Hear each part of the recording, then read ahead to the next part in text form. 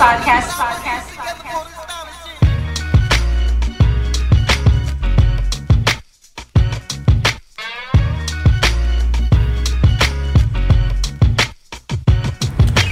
back, everybody, to another episode of the Play for Keeps podcast. I'm Cameron Hay at Cameron_Hay on Twitter. And, of course, I am joined by Drew Williams at DopestDrew on Twitter. As you all know, if you've listened to the last episode, of course, and if you aren't living under a rock, the NBA season has concluded. It has come to an end. And with the NBA season coming to an end, we will not be dissecting games. We will not be dissecting the playoffs, of course, anything that's currently going on until more than likely free agency. We'll do a draft primer episode, of course. But in the time being, we thought it would be cool to start conducting a few different exercises and experiments with you guys. And one of the experiments that we're going to start off with, which I think is going to be really fun and provide a really, really good episode this week, is we're going to look at 5 teams from the league's past that did not win championships that we think could have translated well into the current landscape of the NBA and maybe not necessarily won a championship, but would have still been contenders or even better than they were in the area that they played in. And what got us started on this, of course, was a tweet that we saw earlier this week where David West was discussing the 07 Toronto I believe Raptors. It was that year because Bargnani didn't get there until 07. So the 07-08 Toronto Raptors with Chris Bosh and Andrea Bargnani, and David West believed that team, in particular that front court, would have translated well into the modern NBA landscape. And when you look at it on paper, I mean, he has a point. Chris Bosh was their four who could guard the pick and roll, solid rim protector, rebounded at a high level before he got to Miami, and he could space the floor. He wasn't the three-point shooter that he became when he got to Miami and later on in his career, but he was always elite in the mid-range. And then, of course, Andrea Bargnani, main reason he went number 1 overall really was he was a 7-footer who could stretch the floor, score from everywhere on the floor. They were comparing him to Dirk crazy, man. 7-footer, could shoot the three and everything. Seeing that, me and Drew, of course, we had a conversation outside of the podcast and talking to one another, and it got us thinking about 5 teams that we thought could translate into today's modern landscape, where the pace of play might be faster than any of these teams' era that they played in. 3-point shooting is definitely way up across the league than any of these 5 teams that we're going to name, and we just think that these 5 teams, while they might not necessarily win a championship in this era, they definitely could be competitive, at worst entertaining. And so before we dive into those 5 teams, of course, do you agree with David West that those Raptors teams would be able to translate into today's league and actually be better now than they were then? Not really. I mean, Bosh, I don't think he had unlocked the defensive potential that he showcased in Miami. Yeah. So I don't know if you can get away with having a front court of Bargnani and Bosh being your main bigs. But I think Bosh is an individual player. Mm-hmm. Miami Chris Bosh. Yeah, no, for sure. Thrive in today's league. For sure. And Bargnani, I mean, he had a couple years he averaged 20. Yeah. Like, he definitely could fill it up on bad teams and everything, but I don't know. I mean, yeah, those Raptors teams were like a 7 seed. Yeah. I mean, they didn't really go really far, and they had a good coach. Sam Mitchell won Coach of the Year with them. I don't know. I mean, the quote that David West talked about, he thought Bargnani would be dominant in today's league. And I know he talked about, like, the sweep move that he did, and they wouldn't give it to him back then. But he's talking about they would give it to him now. Yeah. And I mean, he has a point. Yeah, obviously. And, you know, a 3-point shooting 7-footer like that, they don't come along very often. No. And he'd probably get up a whole lot more now, but teams would just know how to they would know how to utilize him more. Definitely. Just with the way that the game is played, you see bigs. We watched the whole NBA playoffs this past postseason, where you saw Anthony Davis, of course, was able to space the floor for the Los Angeles Lakers. That was a big part of their offense. Yeah. Nikola Jokic, his inside-out dominance basically carried the Nuggets past the Clippers into the conference finals. And there are other bigs, of course, league-wide. You see guys like Karl Anthony Towns. Even Joel Embiid steps out. And so it's a lot more prevalent through the NBA now than it was. Which it was only this combination in the front court was only 12 years ago. Yeah, that's a while, but it's not really that long. I mean, but it's funny, you know, when we were talking about what 5 teams we were going to go over, and I looked back and I'm like, man, like the league is completely different than it was.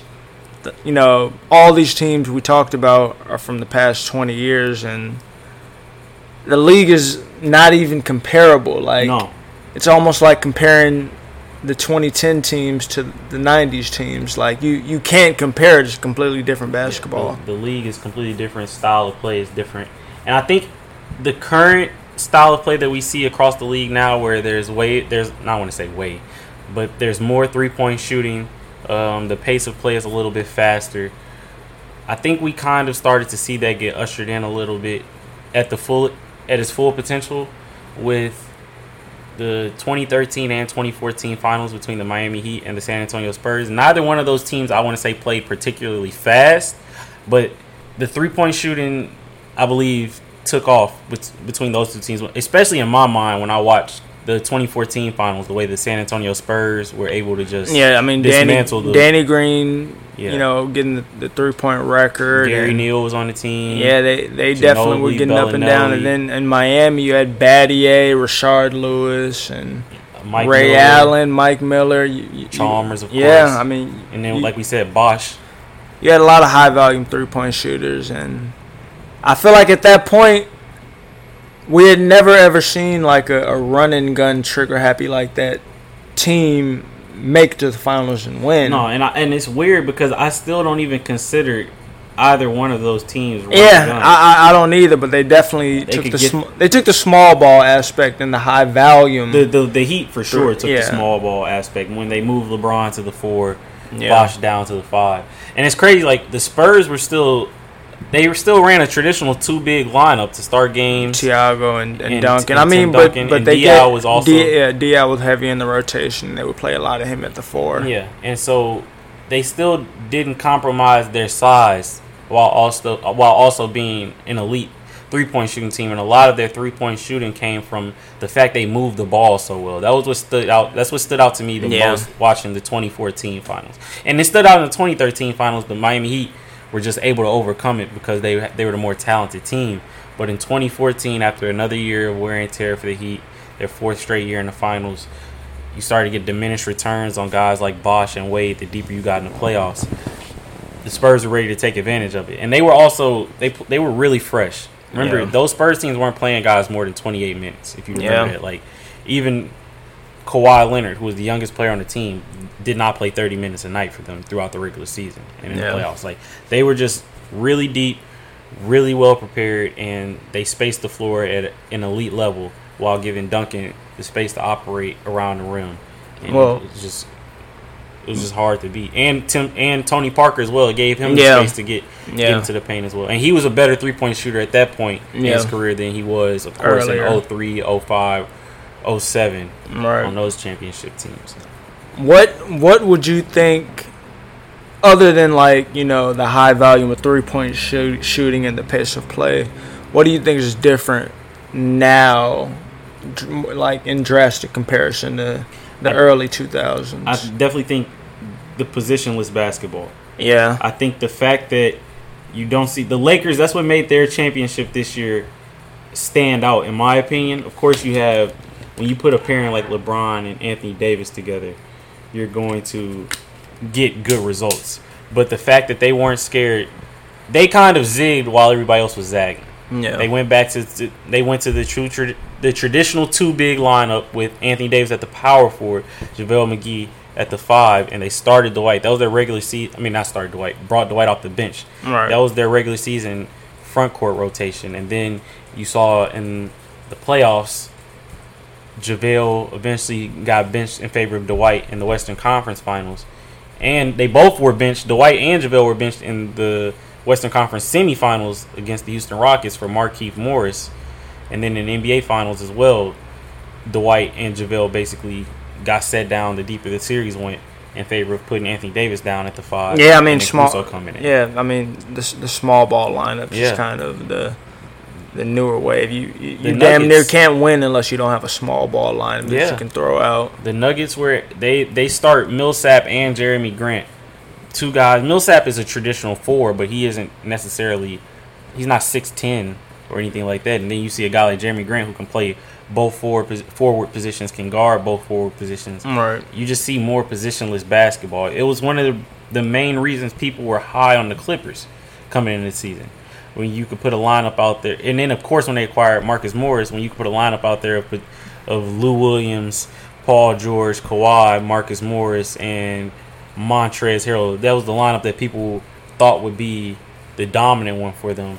It's a really big emphasis on positionless basketball. I think that it kind of started like with the Miami Heat putting essentially 4 perimeter players around Chris Bosh, 4 out, 1 in, and you saw it take a whole new life in the 2015 finals with the Golden State Warriors unlocking their death lineup with Steph Curry, Klay Thompson, Harrison Barnes, Andre Iguodala, Draymond Green. Right. And I think that's the biggest difference between the NBA now and what we were seeing up until about 2012. So that would be the biggest difference for me. But we can go ahead and start diving into these 5 teams. And before we dive into the 5 teams, I will give a precursor into the current league pace of play and points per game average compared to what each of these teams' league average pace of play and points per game was during their era. So the current NBA average for pace of play this 2019-2020 season was 100.3. That was the league average for pace of play, and the league average for scoring points per game was 111.8. The first team that we're going to talk about that we think could translate well into this era was the 2001-2002 Sacramento Kings. During that season, the league average for pace of play was 90.7, nearly 10 full points below what it is this past regular season. Man, yeah, 18 years ago. And the scoring average across the league for that season was 95.5 points per game, more than 16 points less than what the current scoring average across the league is. Now, the Kings, they went 61-21 that season. Mm-hmm. They averaged 104.6 points per game, so they were nearly 10 points higher than what the league average for scoring was. All right. And they played at an average pace of 95.6, which was the best in the league that season. So they were the fastest team in the league, and they were second in the league in scoring. What about that team is it that makes you believe they would be able to translate well into the modern landscape? Man, other than this being one of the best teams ever that didn't win a title, I agree. They have everything you would need nowadays other than a dominant guard, and I'll get into that a little bit later. But let me start at the top. I mean, Webber, 25-10, 5 dimes a night. You know, dominant first team All-NBA. Just kind of watched NBA. a guy like, I don't think they play alike, but Bam played that point center type position for them. Webber, I think, could excel in that type of role for in sure. today's league. Being an elite passing big man who could score as well. Bro, underrated defensive player too. Averaged 1.5 blocks per game, but obviously 1.7 steals. Yeah, very very good defensive versatility. You got Peja Stojakovic, averaged 21 on 48, 42, 88 splits. I mean, sniper. Man, everywhere on the court. And Peja was 6'10", too. Yeah, both of them were all-star that year. And then you have, Doug Christie with a very solid wing. Vlade Divac was a vet at that point, along with Peja, had, created his own little niche as one of the best European players ever. Or for that era, at least. He's definitely one of the best Euros ever. Yeah. And then, they had a young Hedo Turkoglu on that team, too. 10 points. And then they had, obviously, brought over Mike Bibby from Vancouver that year. And he really took them over the top. I mean, Webber was hooping the year before. I mean, he averaged like 27 and 11 the year before. And he was averaging basically 14 points for them. And 5 assists while shooting 37% from 3. Yeah. And he, honestly, Peja Stojakovic and Chris Webber are the 3 guys that I really believe in translating well into this era. Yeah. And I think even a guy like Bibby could be even more dominant Yeah. or even better. I don't know what his ceiling necessarily would be, but just having a guard who was able to stretch the floor like that, he was quick, he could get in the paint consistently. Yeah. I think that style of play from your lead guard position would have definitely translated well into the modern NBA landscape. I definitely think it takes him a lot higher than when they had White Chocolate the year before. I mean, very, very good passer and, fine, solid point guard for there. He won a championship, the starter in Miami. Heat, But I don't know if he can be your best perimeter, guard. And you have guys, the guard killer they got out now. You got Dame on the other end and all that. No, I mean, Bibby might not necessarily. Yeah, he may not, go back at Dame either, but he can at least, score a little bit more. So I feel a little bit more comfortable by having him. And Bobby Jackson was off the bench on his team as well. Right, that's very true. His team has 7 guys averaging double figures. Yeah, in 02. Yeah, 7 guys average double figures. That's wild. And that's with 2 20-point per game scores on the team as well. Yeah. That's crazy. So they had the scoring depth. They had the perimeter firepower because looking at their 3-point percentages, they had 5 guys on their roster shot at least 36% from 3. Yeah. And at that time, that was kind of unheard of, especially for the amount of attempts they put up. They weren't necessarily shooting. They weren't shooting the same amount of threes that teams are shooting today, of course. But having Stojakovic, Mike Bibby, Bobby Jackson, Hedo Turkoglu, these type of shooters, and Doug Christie as well, who shot 35%. Yeah. They had options at all times, and it provided space for Chris Webber to work out of the mid-post, elbow extended down towards the basket. I think their offense was ahead of its time, and of course we talked about why they lost in the Western Conference Finals to the Los Angeles Lakers. But they have a guy on their team, Peja Stojakovic, who won a championship in the modern NBA pretty much. Yeah. I mean, he wasn't the same guy, but I remember when the Mavericks played the Lakers in the second round, he was shooting the lights out. Floor. Yeah. I mean, him, Jason Terry, all of them, they were definitely cooking. But the thing that I really look at with the 02 Kings, Webber played a whole lot of 5 back then. When Vlade went out, he would move over to the 5. But I think he would play obviously a whole lot more 5 now. And, they would feast to, him being a small ball 5 era. I mean, hell, like I said, the year before he was 27 and 11. Yeah. And obviously, Peja being 6'10", he can flourish as a small ball 4. And I almost would look at him like a better version of like Danilo Gallinari now, on steroids. That's possible as well. That's really how I would look at it. How do you look at their defense though? Yeah. I feel like they would make a move. They'd probably get rid of Vlade Divac in today's NBA. You need a traditional 5 like that when you got to bang with Shaq and all that. What about we just talking about Jokic and the Lakers as well? I mean, you can get somebody to come in for those matchups. Whether it's Dwight or something like. Why not just move Vlade to the bench then? Well, that can work too. But I mean, I would think they would have to shore up their wing scoring or something like that. I definitely think they probably need another wing. Yeah. To truly, in this era, to truly go over the top. Yeah. But I like this roster a lot. I like how efficient all of their top guys were as far as scoring. You see Webber's 50% from the field. Peja Stojakovic, to be a sniper like that, a 3-point shooter, shot 48% from the field. On top of 41 from 42. 42% from 3. And 88 from the free throw line. Doug Christie is 46 from the field. Mike Bibby, 45. Turkoglu, he's really the only guy that kind of his efficiency leaves more to be desired as far as shooting percentage. From young the field. though. But he's young, exactly. Very, very young. I really like this roster. Like you said already, they're one of the best teams on the short list of best teams to never win a championship. We're both in agreement. Their one weakness as far as today's NBA, and I think it honestly showed itself when they played the Lakers back then as well, as just having wing scoring and defense. Yeah. Kobe used to kill these guys. Yeah. And, I mean, Kobe killed everybody, but he would kill these guys. I wonder how they would go about guarding a guy like LeBron James in this league. And, of course, nobody can really guard LeBron. Right. Same thing with Kevin Durant. you can't really guard those guys. You just kind of try to make them work, slow them down, work as hard as they possibly can to get their points and be effective.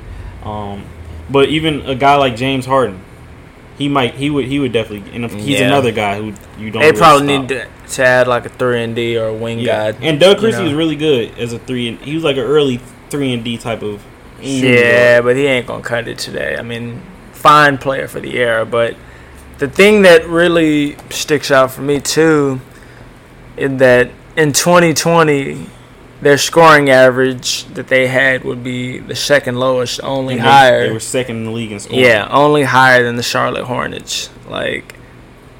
And obviously they played at a pace today. At their pace now would be obviously the slowest in the NBA.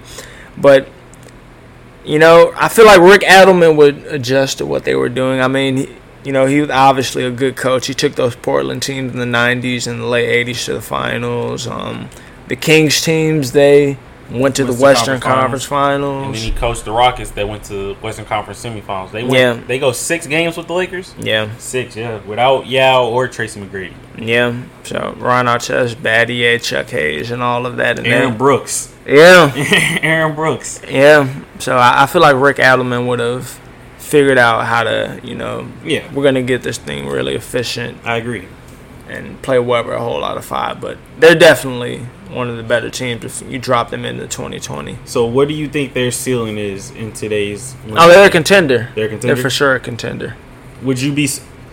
If we drop them... Of course, we can't prove any of this. But if you drop them in today's league and somebody told you that this Sacramento Kings team won the 2020 NBA championship, would you be surprised? If they can add a wing, no. If they can't add a wing, yeah. Okay. Because they would need at least one. He doesn't even have to be like elite, but somebody that can get you, 14, 15. Jeremy Grant would be perfect for you. Yeah, maybe that. Somebody that can defend a little. I mean, I'm asking for a very, very particular player. The young Spurs Kawhi Leonard. Yeah, pretty much. But I mean, I think they would be able to contend strictly off having like Weber, Peja, Mike Bibby, and a good slew of role players high on this team. So I think I would agree. I think that if they were able to upgrade the wing position a little bit more, I would not be shocked if this team were to win a championship in today's era. But as currently constructed, I think, of course, I agree with you. I think they would probably be an elite Western Conference team. Definitely could get to the Western Conference Finals. I think you have a hard time beating a team like the Lakers if you don't have the requisite wing defense and even scoring. Right. We can go ahead and move on to our second team on the list. Yeah. Which is, we actually have a pair of teams from the 2006-2007 season.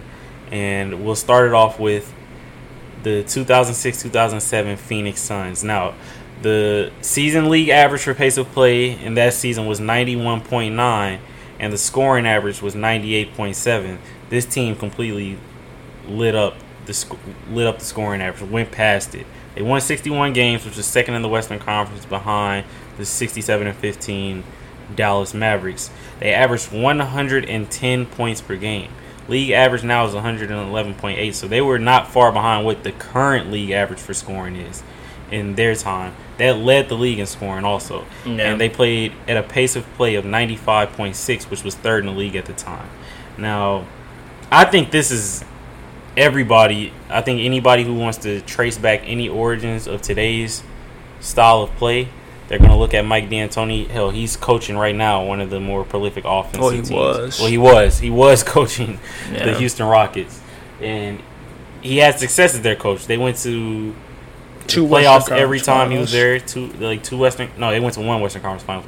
Oh, you're right. One of them was with Kevin McHale. Kevin McHale took them in 2015. But they had their best non-championship season. He coached one of the best teams to never win a championship. Yeah. The 2018 Houston Rockets team with Chris Paul, James Harden. And so this Suns team was just ridiculous. If you were watching them at the time, you knew how deadly they were on offense. Sean Marion, of course, 17.5 points per game. Their leading scorer was Amari Stoudemire, 20 points, 10 rebounds pretty much. Steve Nash, second leading scorer, 18.6 points, while also averaging nearly 12 assists per game. And Raja Bell was at 14 points per game. And you just had guys like Boris Diaw was 9.7. Leandro Barbosa was at 18. So they just had scoring up and down this roster out of their top guys. What is it about this team that you are high on?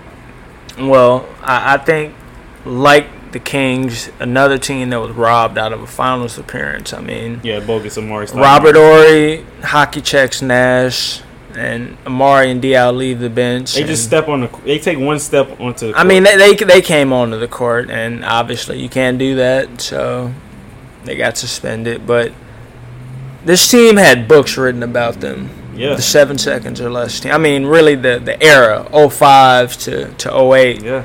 I mean, Mike D'Antoni, everybody looked at him like a madman, and they were only averaging 110 and third in the pace. Like, to look at that now, 110 in 2007 was unheard of. they were like, "What are you doing? Like, you are taking the purity out of the sport." I remember analysts and teams would say, well, not teams, but analysts would say they didn't play defense because they were still allowing, I believe, like, what were they allowing points per game?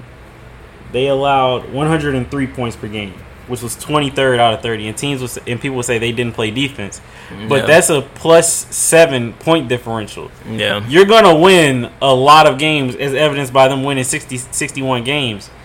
If you can outscore teams by 7 a night, you're not really playing close games, really. Yeah. That's a wide scoring margin in the NBA. definitely. I think they were better than they were given credit for defensively. They clearly weren't elite.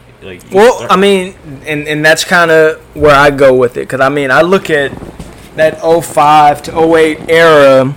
They really had 3 different iterations of this Phoenix Suns 7 seconds or less team. They had the first year with Nash where they had Quentin Richardson, Tim Thomas, and like Joe Johnson. Yeah, Joe Johnson. They weren't like this team at all. No. And then the year after, they made a couple changes, and then eventually they ended up getting this iteration we had now. You had Nash. Amari tore his ACL the year Right. before this. He got hurt, and he came back and changed his number. Yeah. So they had Nash, the back-to-back MVP. You know, we just touched on Amari coming off surgery, playing the best ball of his life. Sean Marion, the OG, like Draymond in terms of defensive versatility. Yeah. Could defend wings. Did an And excellent, power forwards. excellent job on power He forwards. was a starting power forward. Yeah, well, him and Diaw. Yeah, were you're the- right. The forwards, but we're talking about a guy that averaged 2 steals and 1.5 blocks per game, And like 10 rebounds at yeah, 6'7". At 6'7", like that is unheard of. I think Sean nowadays. Marion belongs in the Hall of Fame. I don't know if he did enough, but that's a thing that's for a completely different that's conversation. But that's just how highly I think of him. Yeah, And he was a big part of the 2011 Mavs. Another player like Peja, from that era. I think this is we didn't even intend to talk about them, but I think that speaks volumes that we have these two teams on here who have players who ended up winning championships in the modern NBA in 2011. Yeah, and like we talked about, moving on to the role players. I mean, dare I say, the best defensive 2-guard in the league in Raja Bell. I mean, at the time, probably. For sure. Yeah, Kobe and KD have talked about how tough he was defensively, and he had a scope. Like he could shoot from anywhere. One of the best. 41% from 3. Man, 6 attempts. Could per shoot game. the leather off the ball, bro. 14.7 points per game. Yeah, bro, cooking, and like you said, backing him up, 6th man of the year, Leandro Barbosa. Yeah. Averaged 18 a night off the bench, could relieve at the either guard position. Shot 43% from Man. and was the fastest man in the league probably. Yeah. The Brazilian blur. Yeah, and you want to talk about versatility. Boris Diaw, before he put on the weight in San Antonio, could really move his feet. And one of the best passing big men in the league at that time. Knocked down big shots, big threes. Gave him 10 points, 5 assists, and 4 rebounds. Off the Yeah, bench. he was most improved the year before, I believe. And the team that they, the Phoenix lost to, like I talked about, Robert Horry, checking Nash, they probably get through and beat the Cavs. Oh, yeah. If they get to that final. If they don't get... If Amari doesn't get suspended and they beat the Spurs, they beat the Jazz in the Western Conference Finals. Right. And I 100% believe they beat the Cavs as well in the NBA Finals. That's one of the biggest what-ifs in my lifetime in NBA is what if... For sure. The league doesn't suspend Amari for a game. I wonder if they do that 4. now. Like, obviously, like they were just following protocol, but I don't think that happens in today's league. I do not think like that Adam Silver might be like, man, No. we're not going to take no. an all-star big out of a playoff leading game. score out of a game in the series. I think they were down 2-1 as is. Yeah. And you're taking their leading score out of a playoff game. Yeah. Like, that's not happening today. There's no way. James Harden's not getting suspended a playoff game for taking 2 steps onto the court. Yeah. They'll be like, no. Like, there has to be some sort of gray area. Yeah. No, I definitely agree. I think this team had, defensive versatility. They can get up and down. They could shoot from everywhere. The only issue I think they would have, like the Kings, they would probably have to make a move to Some wing scoring. that. And I think they would probably have to find a better reserve big because Kurt Thomas was really their only big that played off the bench. That's true. And I don't, he was a fine big for that 34 era. years old Yeah, also. right. He was at the end of his career, undersized 5, not really a rim protector. They didn't really have any rim protection because Amari wasn't out there blocking shots either. So, I think they would probably be best served getting, some type of big that can protect the rim or rebound. Shawn Marion was their best rim protector. Yeah, at 6'7". Yeah. So I do like that. I agree with you. I like their defensive versatility as far as I think with Raja Bell and Shawn Marion. yeah, There's a lot you can do with both of those guys. yeah, I also think Nash in today's era, if he's asked to score more, I think he'd be even more dominant of an offensive. 50, 40, 90 for a reason. He definitely would have been able to get up a lot more high volume of threes. Like, he's not going to be like on Curry, shooting, 11 a night. But if you get him up to like 8, yeah, I think Nash in today's era, if you get him shooting 8 threes a game, it takes this offense to an even higher level than it already was. Because him and Amari in the pick and pop was unstoppable. It was unstoppable. And Amari, it's funny, when he went to New York, he added the 3-ball to his game, and he probably adds that even earlier if he's in today's NBA. I agree. So we probably get him, spreading it out, and we got a 5 out because Diallo is gonna sit in that corner and shoot threes too. It's a lot of guys on this team. I just think they look even better than they did then today. Yeah. Amari's another one of those guys. I think I said not Steve Nash. I think Shawn Marion's a Hall of Famer. I think Amari Stoudemire is a borderline Hall of Famer, if not lock. I mean, if Shawn Marion is in your Hall of Fame, Amari got to be in it. Amari was the better player for sure, and so more accomplished for sure. And more I think all NBAs and everything. And I think both of those guys are better in today's league. Oh, for sure. I don't know if Marion's numbers are higher. I think they're probably around the same, but I just think his importance was people knew how important he was during this era. He made the All-Star team for like 6 years straight in Phoenix, and he was just a really good guy. He even averaged 20 and 10 a few years. Yeah, but I think he would be one of the best like forwards as far as for sure defensive players who could score, athletic, multiple position, could guard multiple positions. Like, I just think his importance and the way people appreciate him would be even higher in today's league. And like you said with Amari, if he's playing now with that type of athleticism and he starts spreading the floor even earlier and adding that to his game even earlier, who knows how much better he even is. All right. So, like, when he was in his second year, he was giving Tim Duncan hell in the Western Conference Finals. Like, he was a handful. Yeah. He was a monster. He was an animal. He was the most athletic big in the league at the time. And he didn't even know how to play for real yet, and he was dominating Western Conference Finals. Yeah, I mean, he was the Rookie of the Year for a reason. So, this is a team that when we first discussed doing this, they came to my mind immediately. Yeah. I just think that this team has everything you would be looking for to at least be the same level of 61 or 60 plus wins in today's league. It would just be too much.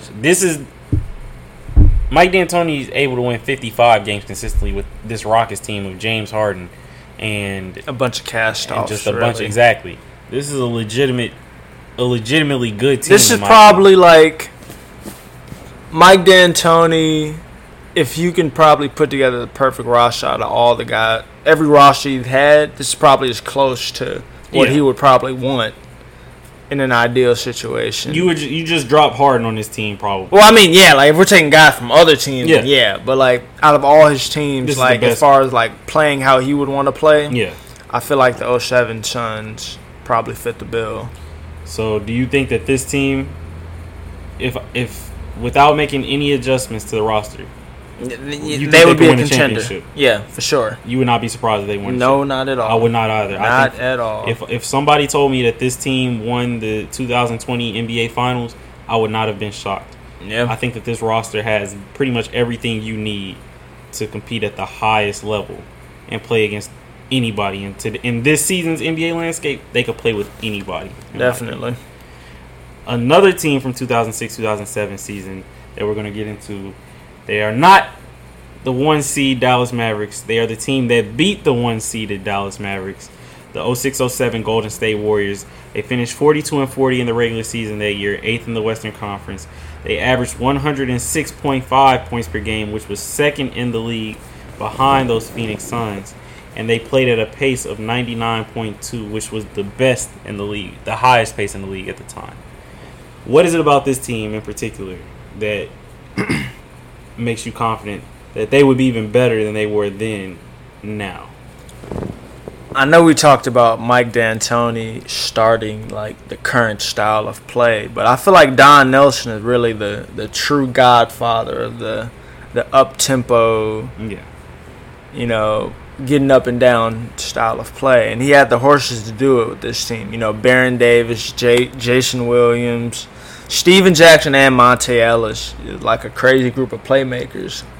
All of them are, averaging 17, 18 at least, points a game. You had Al Harrington, one of the best stretch bigs in the league at the time, shooting 42% from three at, over 4, attempts a night. And at that time, a big man shooting over 4 threes was unheard of, at that clip.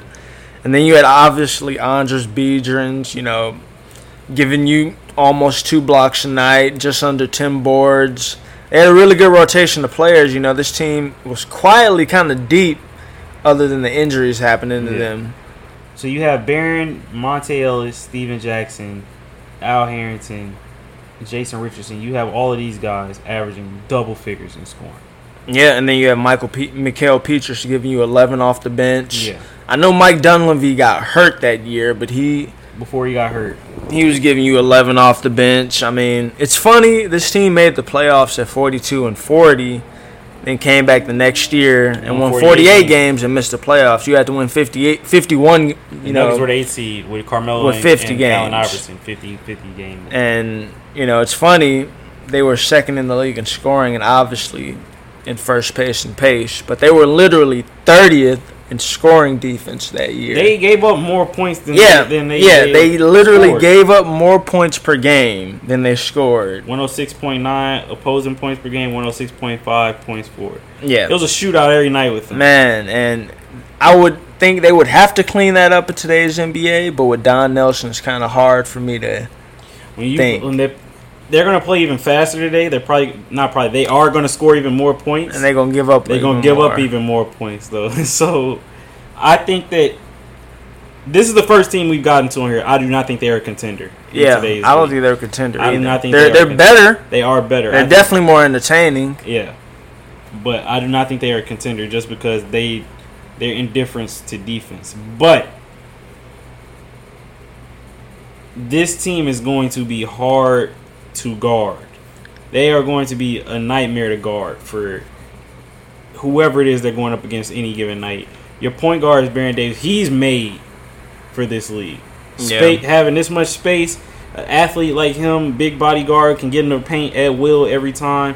He's a streaky shooter, but he's a capable shooter. Yeah. He shot 30% from 3 this year in 06-07, but his 3-point percentage fluctuated every season of his career. Yeah. Like, you never knew what you were getting. Shot 44% from the field. I just think that a guy like Baron Davis would be insane in today's NBA. 20 points, 8 assists. Monte Ellis coming off the bench, young Monte Ellis. Yeah. 16 points per game, 4 assists. we were talking about Leandro Barbosa was the fastest player in the league. Monta Ellis wasn't that far behind back then. Yeah. And so, of course, Captain Jack, Steven Jackson. They have a bunch of guys who are just capable of knocking down shots. Like you said, Baron Davis, Steven Jackson shot 34% from 3. Jason Richardson shot 37%. Al Harrison shot 42%. Michael Petrie shot 39%. Matt Barnes shot 37%. Kalina Azubuike shot 43%. So they had guys on their team. Now, a lot of these guys weren't shooting crazy high volume, but this shows they're capable. Yeah. And I think that, of course, with the pace being higher today, more shots getting up, they become even more dangerous. I don't think you want a team like this shooting even more threes if you're playing defense. Like, yeah. It could get scary for you. The wrong night, they could run you out the gym. And so they could definitely lead like the league in scoring in today's yeah, they NBA. could definitely lead the league in scoring, I think, in today's league. If they stay healthy with this lineup, for sure. They'll put up points in a heartbeat on anybody. Yeah. Baron Davis might average 24 points in today's league. Yeah. Like no joking. Jason Richardson would be averaging probably 20 on this team in today's league. Yeah. Monta Ellis would be like they would just be ridiculous. They would probably be averaging around 120 points per game in today's NBA. Yeah, it wouldn't surprise me. That would not shock me. And so that's the main reason I'm high on them in today's era. I don't think they're a contender, of course, but just as far as entertainment value and being hard to guard, yeah, this is going to be a tough team. It's going to be a tough team to guard for sure. Definitely. I definitely agree there. So what is it about this team in today's league? We said they aren't a contender. What is it they are missing that will put them over the top or make them a contender in your opinion? Because we said the next year after this year they won 48 games. Who plays defense on this team? Steven Jackson guard and Matt Barnes. I'll give them those two. Steven Jackson did a good job. Remember, Steven Jackson was the one who guarded Dirk for the most part in the first round.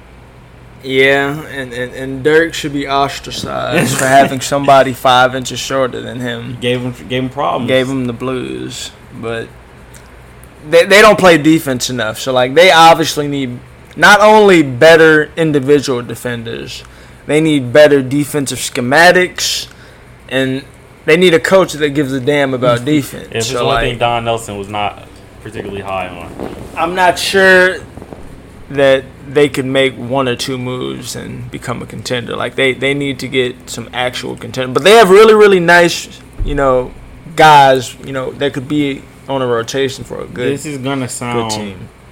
It might sound crazy. You trade one of Monte or Jason Richardson for a guy like Raja Bell. Yeah. Like you said, who's playing defense? Probably, to be honest with you, Monte. If you could trade Monte at this point for Raja Bell. In the second year. Like Monte at this point, people thought he was. I remember they were. He became most improved player. I think he averaged 20 the next season off the bench. It's hard. It's gonna be hard giving up a guy like Monte. But I mean, we know in hindsight they let Jason Richardson go the next summer, and he went to Charlotte. He went to Charlotte. It was amazing in Charlotte for him. But I just don't think this team guards well enough at all. They don't care about defense enough to really be a contender in today's league. Can't be 30th in points allowed and expect to win. No, if they were 30th in, they're probably going to be around the bottom 10 at least in today's league. Yeah, in points allowed per game, and that's going to hurt them. But I could definitely see them making the playoffs. I could see this team being. We got a sub 500 team in the West in the playoffs this year. So they could definitely make the playoffs. I could even see them being maybe as high as 7 if they stay healthy, if they have good health. I could see them getting as high as a 7. I just don't see them as a serious contender. They will be in the first round. Of course, we saw they are capable of winning a series. Right. But I think that's the ceiling for them still. I just think they're even more entertaining today than they were back then. We're going to fast forward about 3 seasons into the 08-09 season for the 2008-2009 Orlando Magic. Now, of course, the season average for pace of play that year was 91.7. So we actually have gotten slower than we were just 3 seasons ago, 2006-2007. The pace of play across the league has gotten slower, with an average of scoring across the league at 100 points flat, of even 100 points per game. The Magic, they finished 59-23, third in the Eastern Conference. They averaged 101 points per game, which was 10th in the NBA, and they played at a pace of 92.3, which was 12th in the NBA.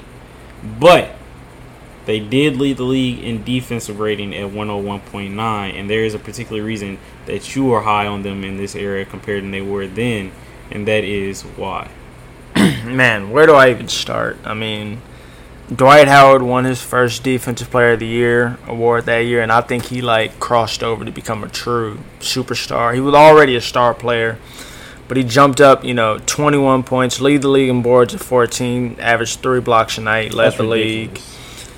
14 rebounds, 3 blocks. Yeah, and they surrounded him with 4 shooters at all times. I mean, Jameer Nelson had his best year ever before it was cut short by injury that year. Crazy efficient.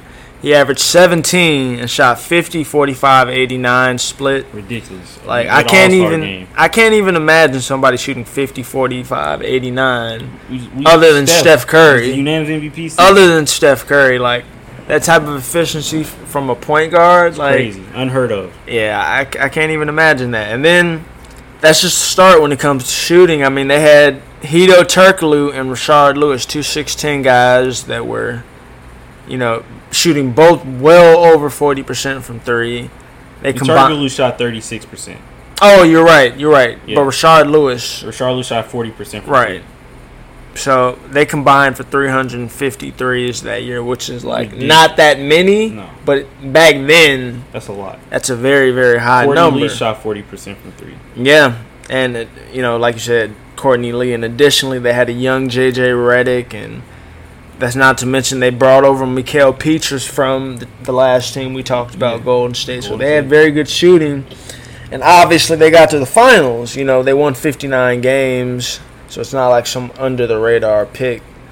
But they had, steady veteran leadership, Rafer Alston. Stan Van Gundy is the head coach. Yeah, I think Van Gundy did a perfect job of maximizing, using Dwight and the shooters perfectly. I know I remember reading about how Dwight wanted a lot more, low post-ups and stuff like that. But that really wasn't how they were going to get the most out of that team. No. They ran a whole lot of pick and roll. Surrounding Dwight with 4 shooters at all times. Certainly handled the ball a lot for this team. Yeah. They shot 26 threes per game, which is, not that many that's nowadays, obviously. In the league yeah, well, no. Only the Knicks took more threes than them back then. The Mike D'Antoni Knicks in 2009. They were the only team taking more. Yeah. And now, if no team would take as few as 26 threes per game in today's league, you're not going to be able to score. The Thunder and the Nuggets were the only team that made the playoffs this year that shot less than 31 threes a night. Those are the only 2 teams, Denver and OKC. So, they definitely got up the threes. They had the shooter. They had, like you talked about, they were one of the best defensive efficiency teams in the league. They could defend. They could shoot. They literally had everything, and I really think the fact that they came back in 2010 the next year and won 59 games again and got to the Eastern Conference Finals. No, second round. Was it the second round? Were you sure it wasn't the finals? No, they got to the Western Conference Finals. They lost to Boston. Finals. Boston beat Cleveland in the semifinals. They lost to Boston. They lost to Boston in 6 games in the conference finals. So there you go right there. The team definitely, made far runs, and obviously, Dwight. 7 guys on this team shot 35% or better from 3. Yeah. That's ridiculous. That is crazy. 7 guys. Yeah. Basically, every player they put on the court, for the most part, besides Dwight Howard. And Keith Bogan shot 33% before he got hurt. Literally, everybody they played that was in their rotation could shoot, besides Dwight and Rafer Alston, pretty much. Rafer Alston shot 32% from 3. Yeah, but he was giving you a lot of other things. Exactly. So this was one of those teams where every player that they played served a purpose. Right. There was no body they put on the floor that didn't give them something. We need spot minutes, 8 minutes just to get a breather from a guy. Every guy played, and that was one of the things that impressed me the most about the Miami Heat in their run during the Eastern Conference playoffs. It never felt like they put a guy on the floor that didn't give them something. This was a team that it felt like everybody that they played gave them something. whether it was shooting, defense, scoring, anything that was required. The guy that they put on the floor could give them something.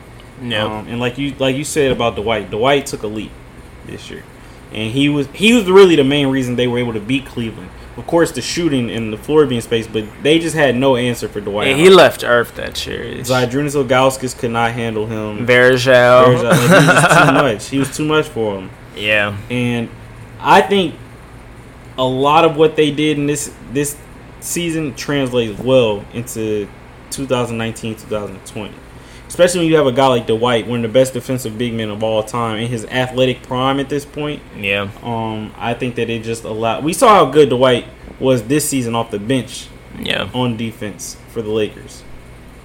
Like, I just can only imagine what he would be like now if we got that version of him in today's NBA. Man, he gave them 25 and 13 for that series. Ridiculous. And in the closeout game, I think he had 40 points in Game 6 against them. I can't remember off the top of my head, but in Game 6, I'm almost certain he scored 40 points against the Cavaliers.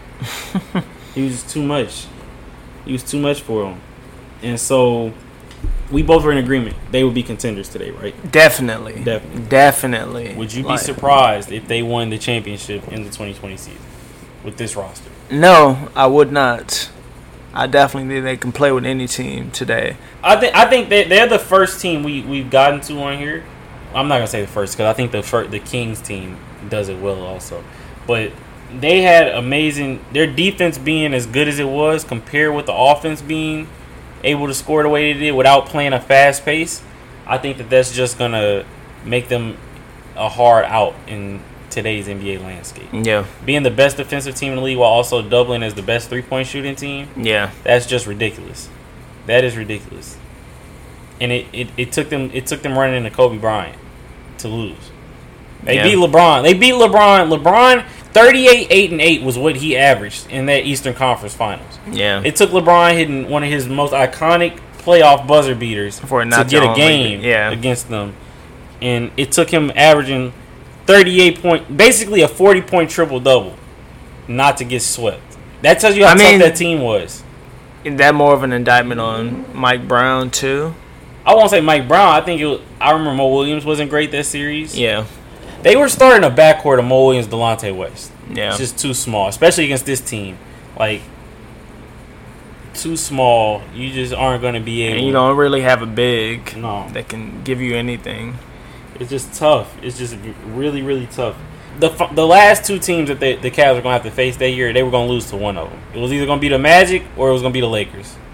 They just didn't have enough. But this shows you how tough that team was, that LeBron, up until that point, that was the best series he had played in his career. Yeah. And they still got them out of there in 6 games. And Game 6 wasn't, in particular, super competitive. This team was just incredible. They had the bodies to throw on wings. Of course, Hedo Turkoglu basically served as the offensive catalyst for them, especially in the playoffs. A lot of big shots, a lot of ball handling for them. Balls in his hands a lot. You said Rashard Lewis, 6'10", shooter like that. I like this team a lot in this era. And I don't think I would be surprised if they were able to squeeze out a championship in this 2020 season. Yeah. I do not think I would be surprised. That brings us to our final team on this list out of the 5 teams that we think would translate well into today's league.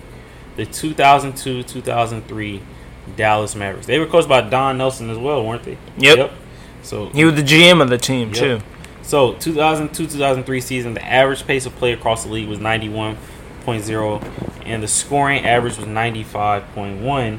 But this Mavericks team led the league in scoring with 103 points per game and played the 7th fastest pace, 92.5. Yeah. What is it about this team that you found them and you were high on them? Yeah. What is it about them that makes you really high on them, makes you believe that they could translate well into today's landscape? It's funny. I mean, all these teams, none of them won a championship. No. But I feel like this team flies under the radar even more so. Because originally, when we were thinking about who we were going to include in the 5, obviously, this is the last team we thought about. I mean, I didn't think, I'm like, man, them Dirk and Nash teams were very good. I mean, they were good, but I mean, this team won 60 games. They were really, really stacked, and I really am glad first Don Nelson can get his flowers today. But they had obviously young Dirk, 25-10, young Nash. Michael Finley's probably the best third option in the league. Had to be at that point. Nash was the third option. Well, yeah, third option offensively. Yeah. The best third Either player way, in the league. you got these two guys. Yeah. Nash was an all-star and Dirk was an all-star. I don't think Michael Finley was an all-star. No. 19 points per game. He was an all-star one year, but he wasn't an all-star that year, I don't think. And he averaged 19 a night. And this team obviously is very interesting because they were coming off of the Shaq and Kobe three-peat. And they had Sean Bradley on the roster. So they had him, for the Shaq and the Spurs, who they eventually lost to in the Western Conference Finals. And they used Dirk a lot at the 5, but I feel like Don Nelson is going to completely lean all the way into that if they're coaching in today's league, obviously. He averaged 10 boards. I mean, he was a lot more physical than he was at the end of his career. And obviously being a Don Nelson team, them being first in scoring is without a given. But what really sticks out to me is them being 16th in scoring defense. Which for a Don Nelson team, they might as well have been. They might as well have been a top 5 defensive team. Yeah, we just had them. They were literally middle of the road defensively with Nash and Dirk out there. They were actually 9th in defensive rating this season. 2.3. So they were a top 10 defense. Yeah. So while having the highest offensive rating. Yeah, and this team shot well over 38%. Not well over, but over 30%. Which is third in the league from 3. Yep, and shot 23s a night, which was number 2 in the league. That was high for them. Yeah, in 03, shooting 23s a night. People thought they were crazy, and this is really the first modern team that was trigger happy. I feel like they made a deep run. I mean, obviously teams that played up tempo style before that. Yeah. But when I think of a 3 happy team that had their level of success, they were 2 wins from the finals. I mean, if you consider the 90s Rockets are the 3 happy team, but I don't really consider them that. They were the first kind of team to really. I mean, and they had Hakeem Olajuwon. Exactly. But I mean, they had guys like Robert Orr stretch fours and all that. Kenny Smith could shoot. Yeah, they were shooting a lot of threes. But I feel like this team, really the 03 Mavericks, they were the first team to play a modern up-tempo 3 heavy style. I think today's league, we talked about Nash, 4.5 wasn't enough on that Suns team. 3.3 is going up. 3.3 three-pointer attempts per game. That's going crazy. Up in today's league. And he still was getting basically 18 points. Yeah. Has Nash somewhat become underrated historically? Definitely. I mean, a point guard winning back-to-back MVPs. Yes. Him and Steph. That's it. This team, Michael Finley, Dirk, Steve Nash, their top 3 guys would have been able to compete with anybody's top 3 in today's landscape. That's a crazy top 3. Dirk Nowitzki, 7-footer who can score inside out, take it all the way. I think he's shooting more than 5 3-pointers a game in today's league also. Nah, it's funny. Rondo 2 years ago shot 3.3 threes a night. Yeah. And him and Nash shooting the same. And that was him coming off the bench. Yeah. Yeah. So Raja Bell's on this team too. Young Raja Bell. He really wasn't a contributor. But yeah, he wasn't really a contributor. He averaged 3 points. But I mean, that goes to show you, like we were talking about earlier, a lot of these guys have been on multiple teams because, the Suns and Mike D'Antoni identifying him and him becoming, in 4 years, going from 3 points to 15 points per game pretty much. Yeah. That's a drastic leap. An all-NBA defender, too. 2-time all-NBA defense. He's coming off the bench on this team. I think all 5 of these teams are fun, 2K teams or whatever, if you look at it like that. Well, do you think this team could win a championship in today's league? Oh, for sure. Okay. For sure. They have a big 3. Nobody has a big 3 they don't have nobody else today. One. So, they for sure can compete with anybody. And like I talked about, Dirk averaging 10 boards. They probably move him over to the 5 full-time. They get another floor spacer out there. Imagine that. Being able to go 5 out. This team with Sean Marion, I'm all the way on board with them winning the championship. All the way. I think it would not surprise me if this team won. But I'm not going to say it wouldn't surprise me. I would probably be 50-50. If you told me a team with Steve Nash and Dirk won a championship, I wouldn't be surprised. If you told me a team with Steve Nash and Dirk beat LeBron James and Anthony Davis, I would be surprised. I mean, Michael Finley was very, very good. Bucket. He was nice for a while. A lot of people, I'm not going to say a lot of people. I don't want to speak for everybody. But I know people in our age group whose only reference of Michael Finley was him on the San Antonio Spurs. I mean, he won a championship there. Yeah. But he was clearly over the hill at that point. His best years were behind him. Yeah, I mean, in Dallas is when he was averaging 20 he was all a monster. the years. You know, the All-Star a couple years. years. He was there with Jim Jackson and Jason Kidd. Yeah. He could score. He could score with anybody at that time. Yeah. So I like this team. I like this team a lot. And like you said, I think all 5 of the teams, they all translate well, at least, into this era. 4 out of 5, we definitely feel could win a championship today. The only team we don't think could win a championship was the Golden State Warriors team. Yeah. So that speaks volumes to how effective these rosters are, mainly from outside and their defense.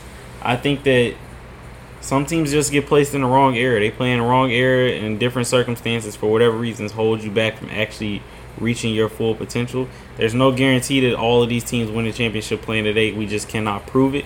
But I do think that all of them are just as good, if not slightly better, in today's climate. I definitely agree on that, too. I mean, like we talked about, these teams were like all ahead of the curve for the time that they were playing in. And some, you know, whether the metric is, you know, how many threes they took or the pace they played or, you know, the guys you can move around in different small ball positions or defensive versatility. I think they all kind of weren't used to their full capability because of the era that they were playing in. You know, it's almost like guys in the 2000s were probably looking at them.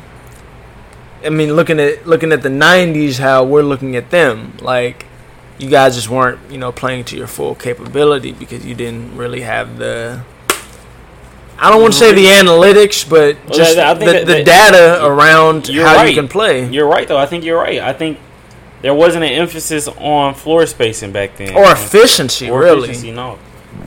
And so I think that these teams are definitely teams that would have just benefited completely. Like somebody telling Steve Nash, yo, you're shooting 3 threes a game and you're a 40% three-point shooter. You can shoot off the bounce and off the catch. We need to get you up to 8. Something that simple changes your whole ceiling. Yeah. If your best shooter goes from shooting 3 3-pointers a game to 8, 9, we can triple your output from deep. It's going to give us even greater chance of scoring more points and being that much harder to guard. Stuff like that, it changes the whole outlook of the team. Dirk Nowitzki, you're shooting 4.6 threes. Can we get you up to 7? Yeah. Like you see Kristaps Porzingis shooting 7, 8 3-pointers a night. And of course, Dirk is a much better player than him. Like, yeah. And yeah, Cat as well, shooting 7, 8 threes a night. Dirk, if we can get you shooting 7, 8, we're damn near unstoppable. He would gladly 100% shoot a lot more threes. I mean, you hear about all the guys like Ray Allen and Nash and all them guys who were like, when they retired, they were like, nobody's ever gonna catch the threes we're taking. And now guys like that who are like mid-40s 3-point shooters for their era, they're gonna mess around and not even be top 10, top 15 in the next like 10 years. They're gonna run past them. Yeah. Harden already done ran by a lot of these J.R. dudes. Smith has ran past a lot of these guys. Yeah. Stephen Curry, of course, is going to put the records Clay beyond reach. Klay Thompson, like, it's just going to be hard. When you see the emphasis on shooting in today's league versus what it was then, that's why I think if you drop the Mavericks team or you drop that Suns team, those Kings teams, Magic, Golden State Warriors, I think all of them are better today. Yeah, definitely. Undeniable. It's an interesting era, you know, that whole 2000s to 2010 frame of all these teams we were really like, coming off the heels of Jordan being gone. There was a whole lot of isolation, bad wing basketball, especially in the early 2000s. You had teams just running, literally everybody going one side of the court and let this guy go one on one. 1-4 flat all game. Yeah, one guy going like Allen Iverson. I love him, but I think no he'd be team. better in today's league. Well, definitely, and they would probably have him playing a lot more efficiently too, but they would probably put more shooting around him. Yeah. Like they would find ways. You don't have to shoot 26 shots a night for us to win. Yeah, they would find ways to use AI better, but it just goes down to all these teams being ahead of the curve. Yeah, it is what it is. Like, for whatever reason, the league was different back then, so these teams didn't get to reap the benefits of their rosters, but they were able to make them. I think they would be able to make the most out of them in today's league. It's a fun exercise we can't necessarily prove, but yeah. I'm pretty sure our listeners, they'll chime in when this episode comes out, and they'll let us know how they feel or don't feel. I just really, really think that 06-07 Phoenix Suns team would just be crazy today. So you think that's probably your favorite out of all these teams? I think that's the best team out of all 5 of them. Man, I'm not going to say the best. I feel like that 09 Magic team that's the best really, team? really good too. But it's kind of all these teams other than the Warriors could be contenders. They were all like 60-win teams for their era. So like, it's kind of hard to say who would and who wouldn't translate. You're splitting hairs at that point. Yeah, they all won 59-62 games. For sure. But that's going to conclude this week's episode of the Play for Keeps podcast. Make sure you follow us at Play for Keeps Pod on Twitter and Instagram. Follow us at the Elite Media Group _ on Twitter and Instagram, and at RNC Radio Live on Twitter and Instagram for all of the latest podcast content that we have coming from different types of platforms, different types of entertainment avenues. Thanks for listening. Until next time, we are out.